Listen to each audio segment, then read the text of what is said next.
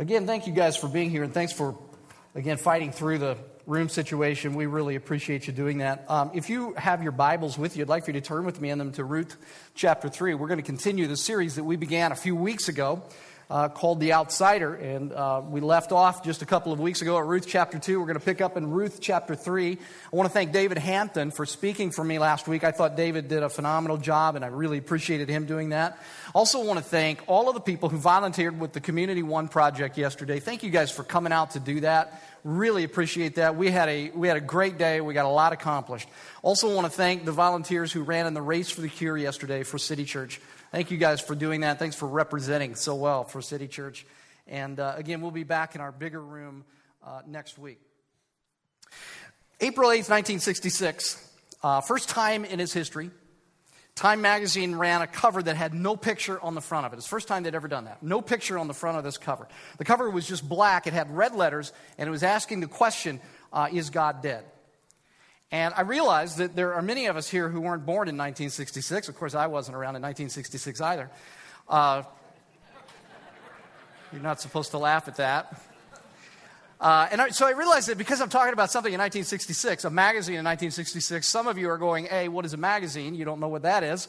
And B, you're wondering how in the world anything from 1966 could possibly be relevant in the 21st century. Well, you need to know that in 2008, the LA Times named that 1966 cover of Time magazine, named it one of the top 10 magazine covers in history that shook the world. The question, is God dead, was a reference, of course, to Friedrich Nietzsche's often quoted postulate that God is dead. But the article that accompanied that cover really was referring to a more modern movement. And it described itself in this way. Listen to this. Nietzsche's thesis, in fact, you can read along with me. Nietzsche's thesis was that striving, self-centered man had killed God. And that settled that.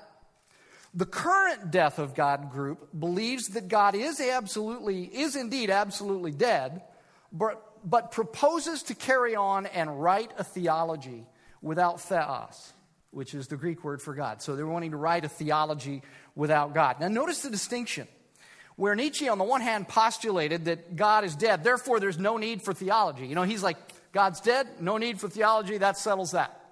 This particular movement said, yes, we agree that God is dead, but we think we can still build a theology without God. And that seems odd, right? I mean, how in the world could you build a theology without God? But I would offer to you that, in fact, tremors from that theological earthquake that shook the world in 1966 are still being felt in 2013 in Europe and North America. There are now churches all over Europe and North America, seminaries as well, in which for all practical purposes, God is dead.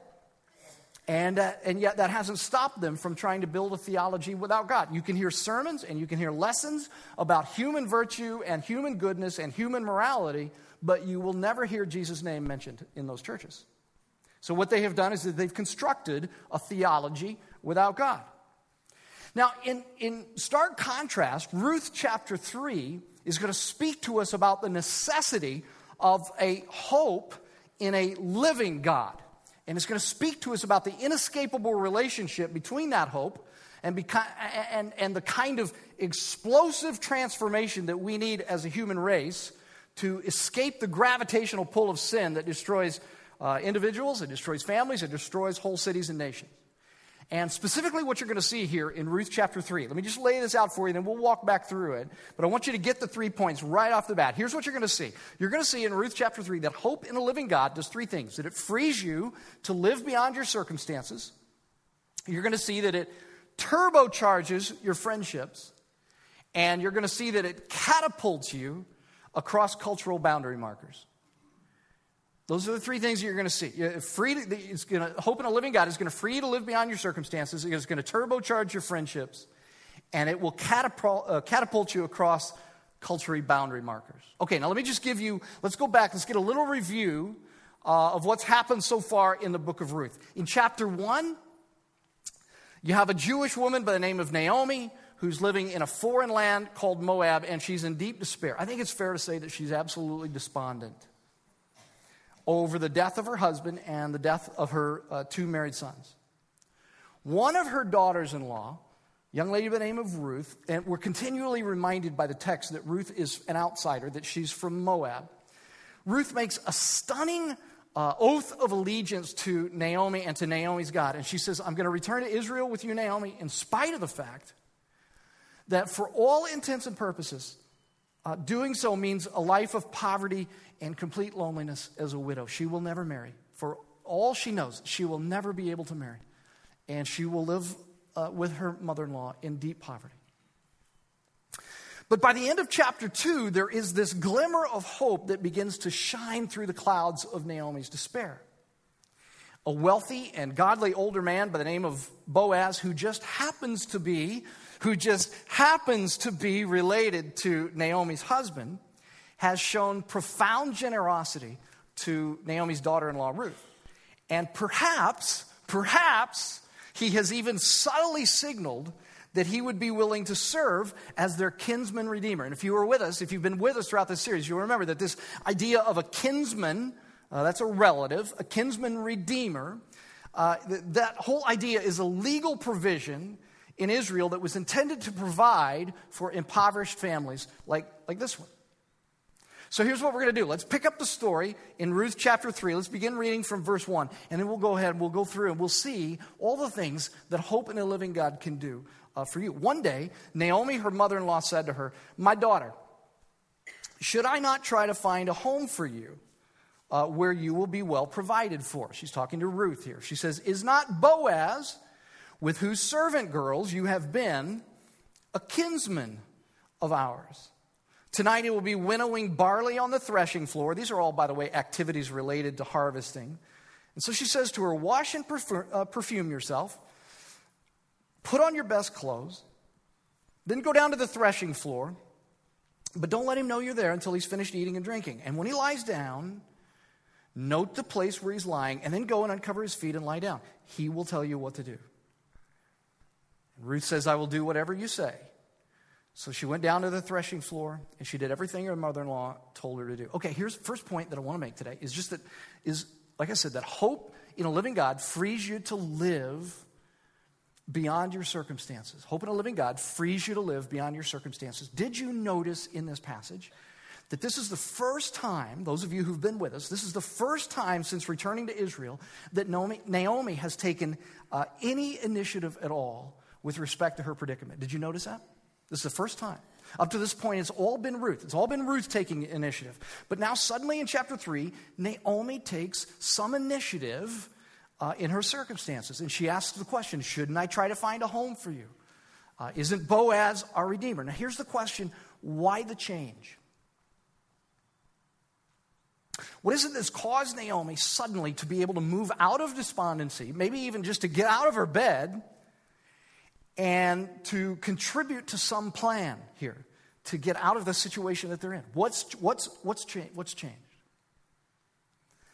You know, one of the things happens when tragedy blindsides us in the manner that it's blindsided Naomi in this book. What happens is that we tend to let our circumstances define our reality, right? And our circumstances always tell us in those situations that there can't possibly be a God who cares.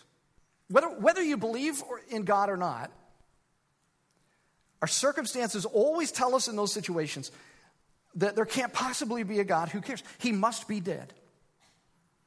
And because he's dead, there's no hope.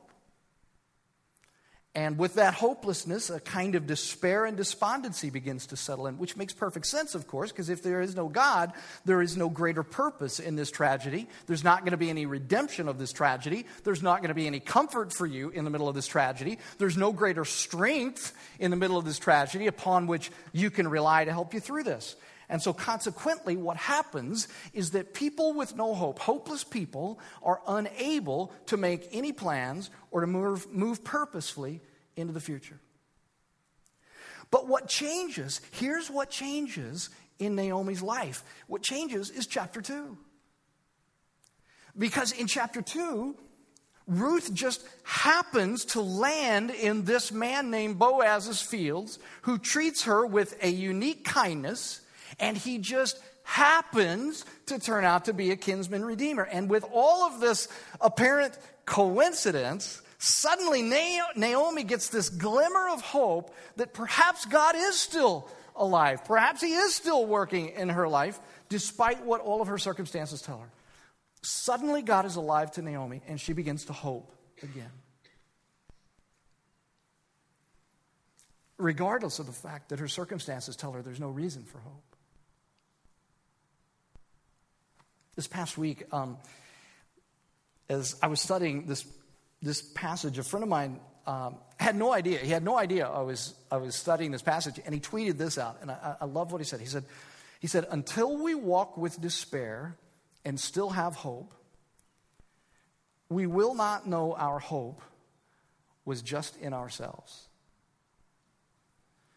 And he is so right, isn't he? Let me read that again. Until we walk with despair and still have hope, we will not know that our hope was just in ourselves. Look, if God is dead,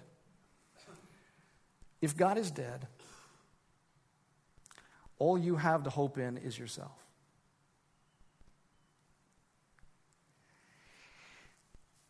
And I'll tell you that hope in yourself, that might get you a little ways down the road in life. But I can promise you that at some point, life is going to blindside you in the same way that it has Naomi. Maybe not in exactly the same way, but it will blindside you in some way, shape, or form.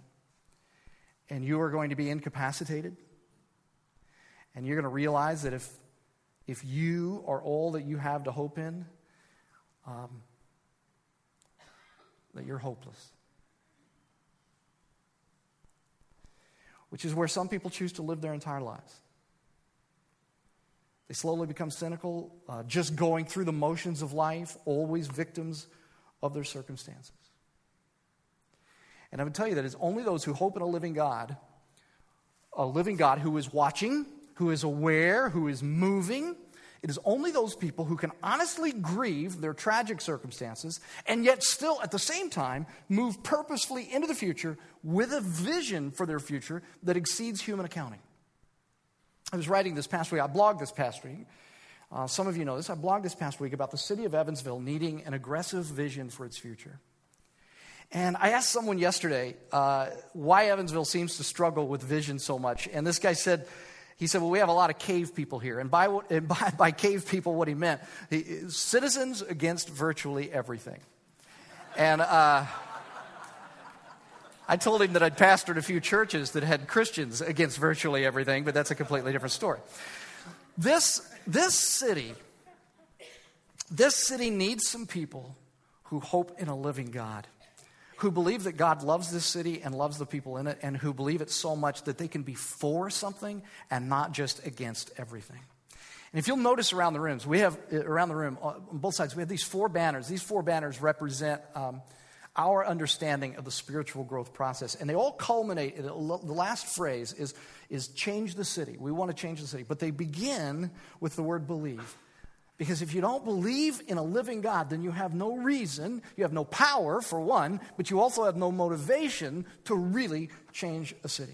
Changing Evansville begins with the belief that there is a living God who cares about this city. And that belief then translates into hope for the future. And that hope translates into doing something positive to change the city.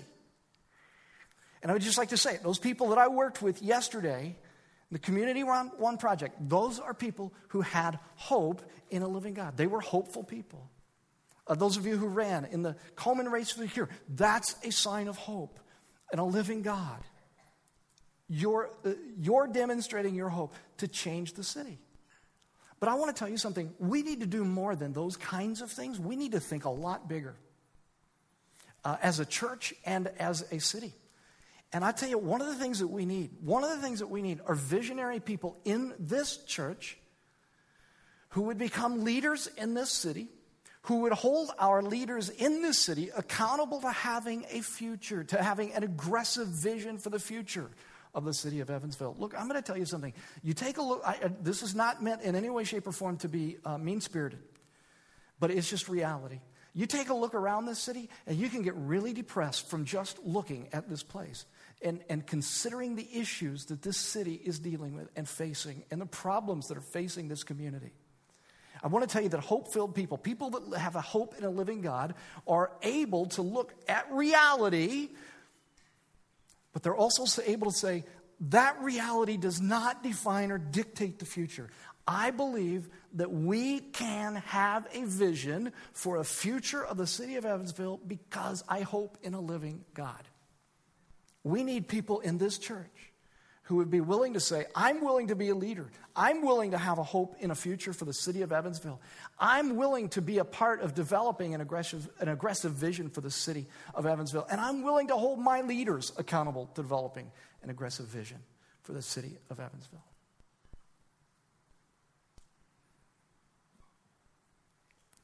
Hope in a living God frees you to live beyond the immediacy of your circumstances, no matter how tragic they are, no matter how difficult the problems seem. Hope in a living God enables you to live beyond that because you believe that there is a God who is moving and who cares about you, who cares about the people in your life, who cares about the people in your city and community, and that he has a vision for it. Will you tap into that vision? And so Naomi makes a plan, because she's hoping in a living God. And so she says, hey, Ruth, let's get you cleaned up. You need a makeover, girlfriend.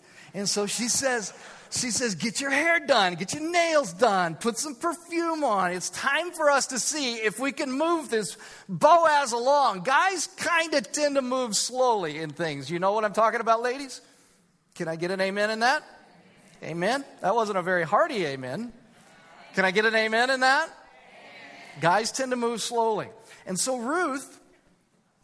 Naomi tells her what to do. So Ruth does all that Naomi tells her to do. She takes note of where Boaz lays down. She uncovers his feet. She lays down at his feet. All of this is a sign of humility and servanthood. That's what it was intended to signify. And I want you to watch what happens. Skip down to verse 8. Verse 8. In the middle of the night, something startled the man. And he turned and discovered a woman lying at his feet. Who are you? He asked. I am your servant Ruth, she said. Spread the corner of your garment over me, since you are a kinsman redeemer. Now just hold on for a minute. We're going to read on, but just hold on for a minute, because I know how some of you are interpreting this whole thing. It all sounds, because you're interpreting it through our grid in 2013 America. It all sounds very sexy and very seductive, doesn't it? But that's really not what's happening here. What's happening here is something that you can't see on the surface.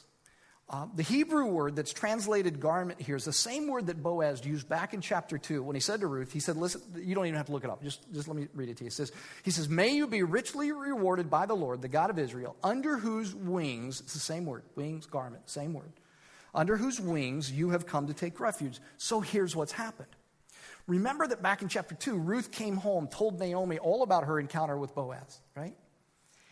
And it would have included this statement. Here's what Boaz said. And so Naomi does, and I don't mean to be sexist here, but Naomi does what a lot of women will do. She goes home and she starts processing all that this guy said and starts trying to figure out what all of that means. Anybody know what I'm talking about here? Okay, and so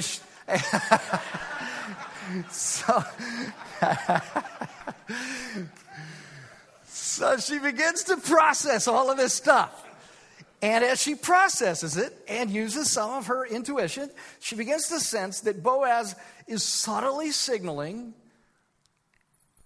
that he would be willing to take on this role of kinsman redeemer if they would like for him to do that. Now, he doesn't come out and just say it, because he's a middle-aged man, and he's saying it would be hard to just approach this younger woman and say, would you like to get married? So he just kind of signals, because he didn't think she'd have much interest in him. I mean, he's a middle-aged man. So he's like,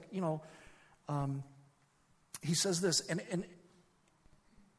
and Naomi puts it all together and says, I think what he's doing is that he's signaling his willingness to be a kinsman redeemer. And so she says to Ruth, she gives her this plan. And what Ruth is doing is she is subtly signaling to him, yes, we'd like for you to be our kinsman redeemer. I want you to notice Boaz's response, verse 10. He says, "The Lord bless you, my daughter," he replied. "This kindness is greater than that which you showed earlier. You have not run after the younger men, whether rich or poor." Okay, now I want to make my second point, and I'll explain it to you. Here's the second point. Hope in a living God turbocharges friendships. Hope in a living God turbocharges friendships. And here's what I mean. As I was studying this passage, I kept noticing this phrase that Boaz uses. He keeps saying to her, he says, "This kindness is greater than that which you showed earlier." He says, "You haven't run after the younger men, whether rich or poor." And I kept wondering, well, what does he mean by that when he says, "This kindness is greater than the one that you showed earlier"? Well, the kindness that Ruth had shown earlier was a kindness to Naomi. Because if you remember what happened, Ruth gave up all that she could normally have expected to cling to for security. Remember, she left her homeland. She left her family. She even left all of the gods there in her homeland to go back to Israel with Naomi and to just care for Naomi. She abandoned everything just to care for Naomi. The kindness that she's demonstrating now, which Boaz is saying is even greater, is this. Why does he say that? Why does he say it's even greater? Well, as I said a moment ago, Ruth is much younger than Boaz. If Ruth were only after her own interests, she would have tried to attract a much younger man. Whether he was rich or poor, she would have tried to attract a much younger man nearer her own age, that's hard to say, to spend the rest of her life with.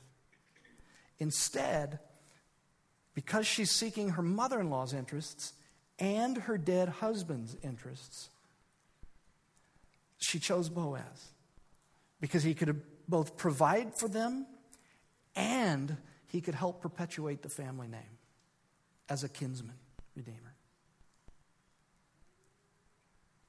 Okay, now just stop, ladies, and think about that. This is a woman who has put her own interests aside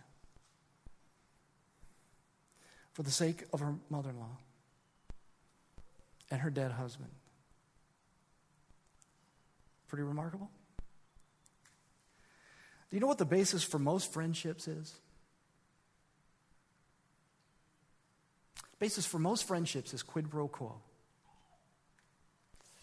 I do something for you if you do something for me. Most friendships, when you really get down to it, most friendships are just business relationships. You do for me, I'll do for you. You don't do for me, I don't do for you. And this is where most relationships, it's where most friendships fall apart. Eventually, one person hurts the other person, which requires quid pro quo, and then the relationship spirals downward.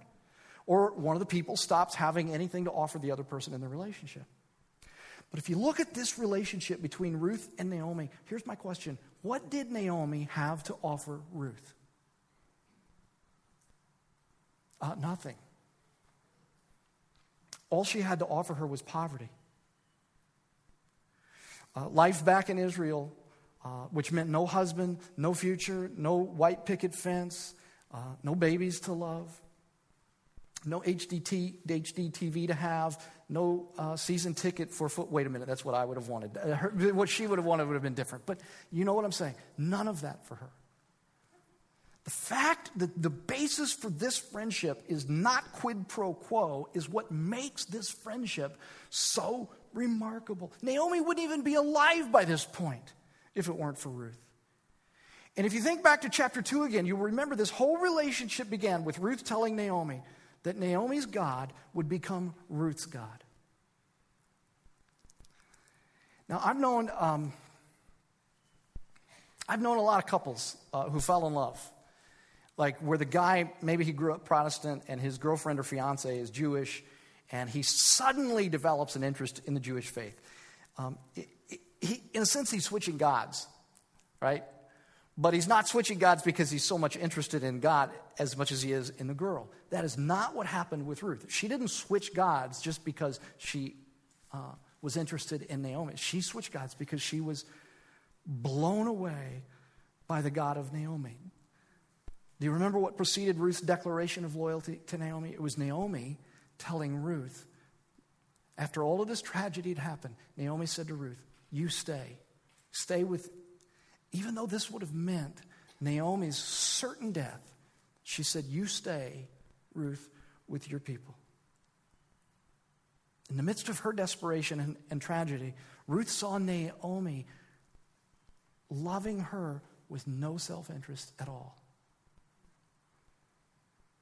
And Ruth says, any God that can make a person do that, I want.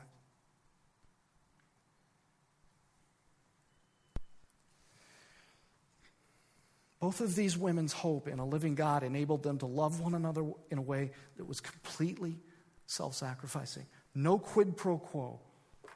And this is what I mean when I say that hope in a living God turbocharges friendships. If God is dead, or if he's just dead to you, you don't have any cause other than yourself to live for. Everything, even the humanitarian things that you do, will all be about you. Hope in a living God enables people to actually live for someone other than themselves. And as a result, it takes relationships to places that ordinary friendships could never go. And it changes the way that people are involved in one another's life in ways that ordinary friendships could never go. Places that ordinary friendships could never go. Many years ago, a friend of mine from a previous church had a long-lost friend who he had heard about who was dying of AIDS. And his friend had contracted it through a homosexual relationship. And this was back in the 80s when not much was known about AIDS. Some of you who lived through that period of time, you'll remember how uncertain the medical community was about all of the ways in which AIDS could be passed on. And people in that, everybody was scared to death. And this particular man who was dying of AIDS had no one to care for him in the hospital. And so my friend, who later became an elder in the church that I pastored, found out about this, and he would go to the hospital and he would care for him, and he would even hold this man's bedpan for him as this man vomited, and then he would clean him up afterwards. And I asked him once, I said, this is many years later after it was over. I said, well, why did you do it? Why would you have been willing to do that? Why would you have been willing to risk your own life to do that? And he just said this. He said, it's what Christ would do. And this is what I'm trying to say, that hope in a living God, it turbocharges friendships. It enables friendships between people to go to places that ordinary friendships could never go, because you're able to get outside of yourself and live for someone, something other than yourself. It turbocharges friendship. And let me just say this, that this church is about, it's nothing if it's not about friendships. Look, if you're just coming on Sunday morning, and you just come and you kind of sit and soak, and you listen to a sermon and you sing the songs, and then you go right home, and you don't build friendships with people here, let me tell you something. You're missing out on part of the explosive transformation that God has for you. I often meet people who, they go to church, but they seem absolutely bored with the gospel. They're not convinced any longer that the gospel can make any real change in their life. And in almost every case that I meet people like that, I'll ask them, what are you involved in your church? And the answer is always nothing. I go to church and I go home. And I want to tell you that part of the way that God brings about an explosive transformation in your life is through relationships with other people who have hope in a living God. And it turbocharges those friendships in a way that you see God through the other person's relationship with you, and you experience God in your relationship with them. It turbocharges friendship.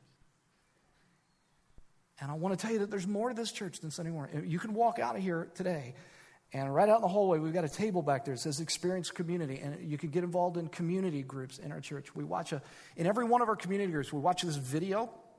It's a video it's called an I Am Second video. It's a testimony of someone and how God has changed their life in some significant way. And then what we do is that we have questions associated with each one of those videos, and people sit around and talk about those questions together.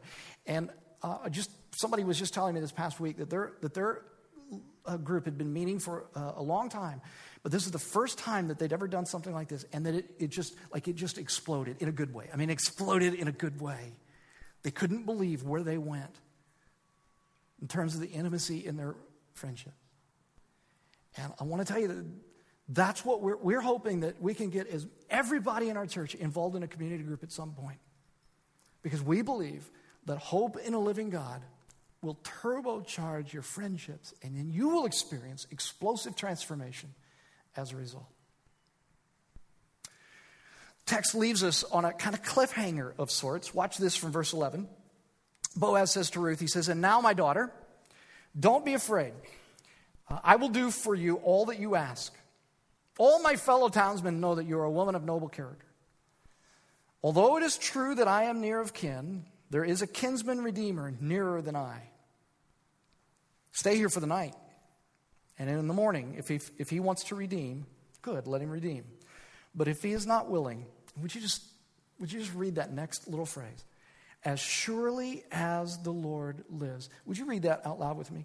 "As surely as the Lord lives, I will do it."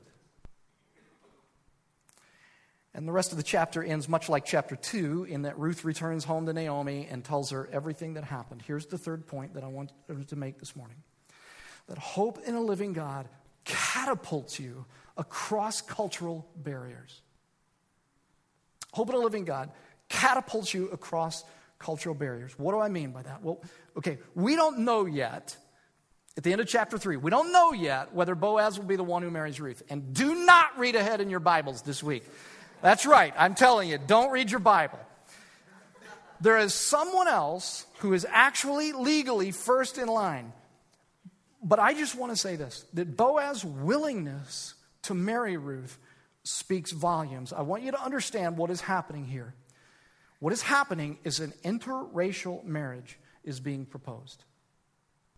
Okay, do you understand that? Boaz is a Jew. Ruth is a Moabite. She's an outsider. She's not from the right people. And Jews don't marry Gentiles, especially Moabite. But Boaz says, "As surely as the Lord lives." Interesting that he says that. "As surely as the Lord lives, I will do it." Why would that matter? Why would the fact that the Lord lives, why would that matter so much to Boaz? Why is the living God so important to Boaz in marrying across a cultural barrier? Here's the thing.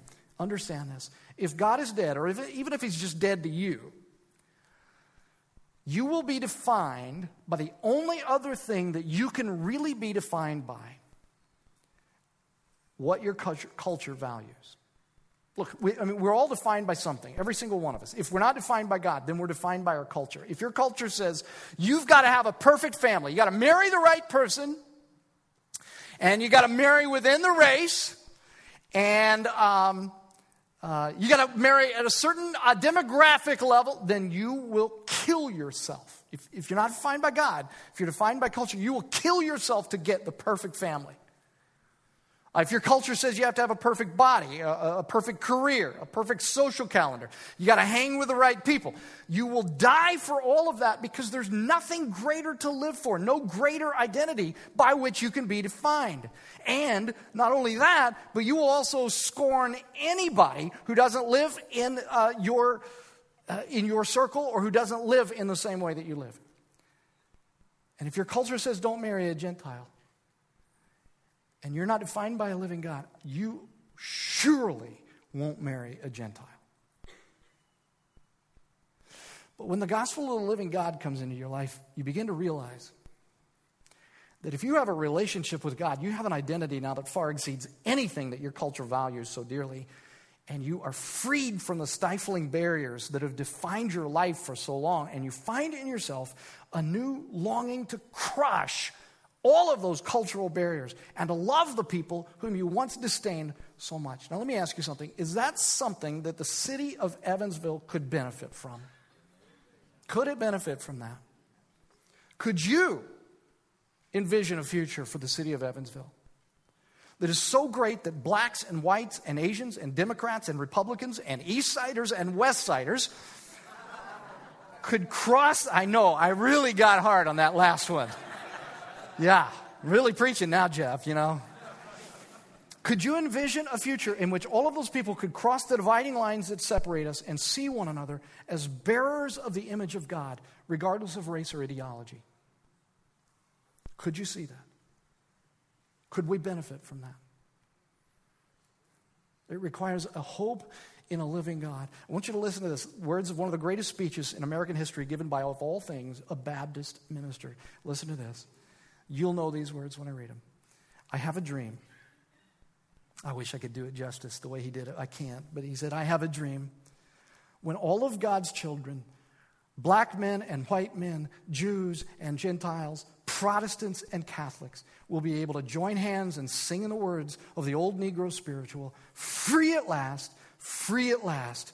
Thank God Almighty, we are free at last.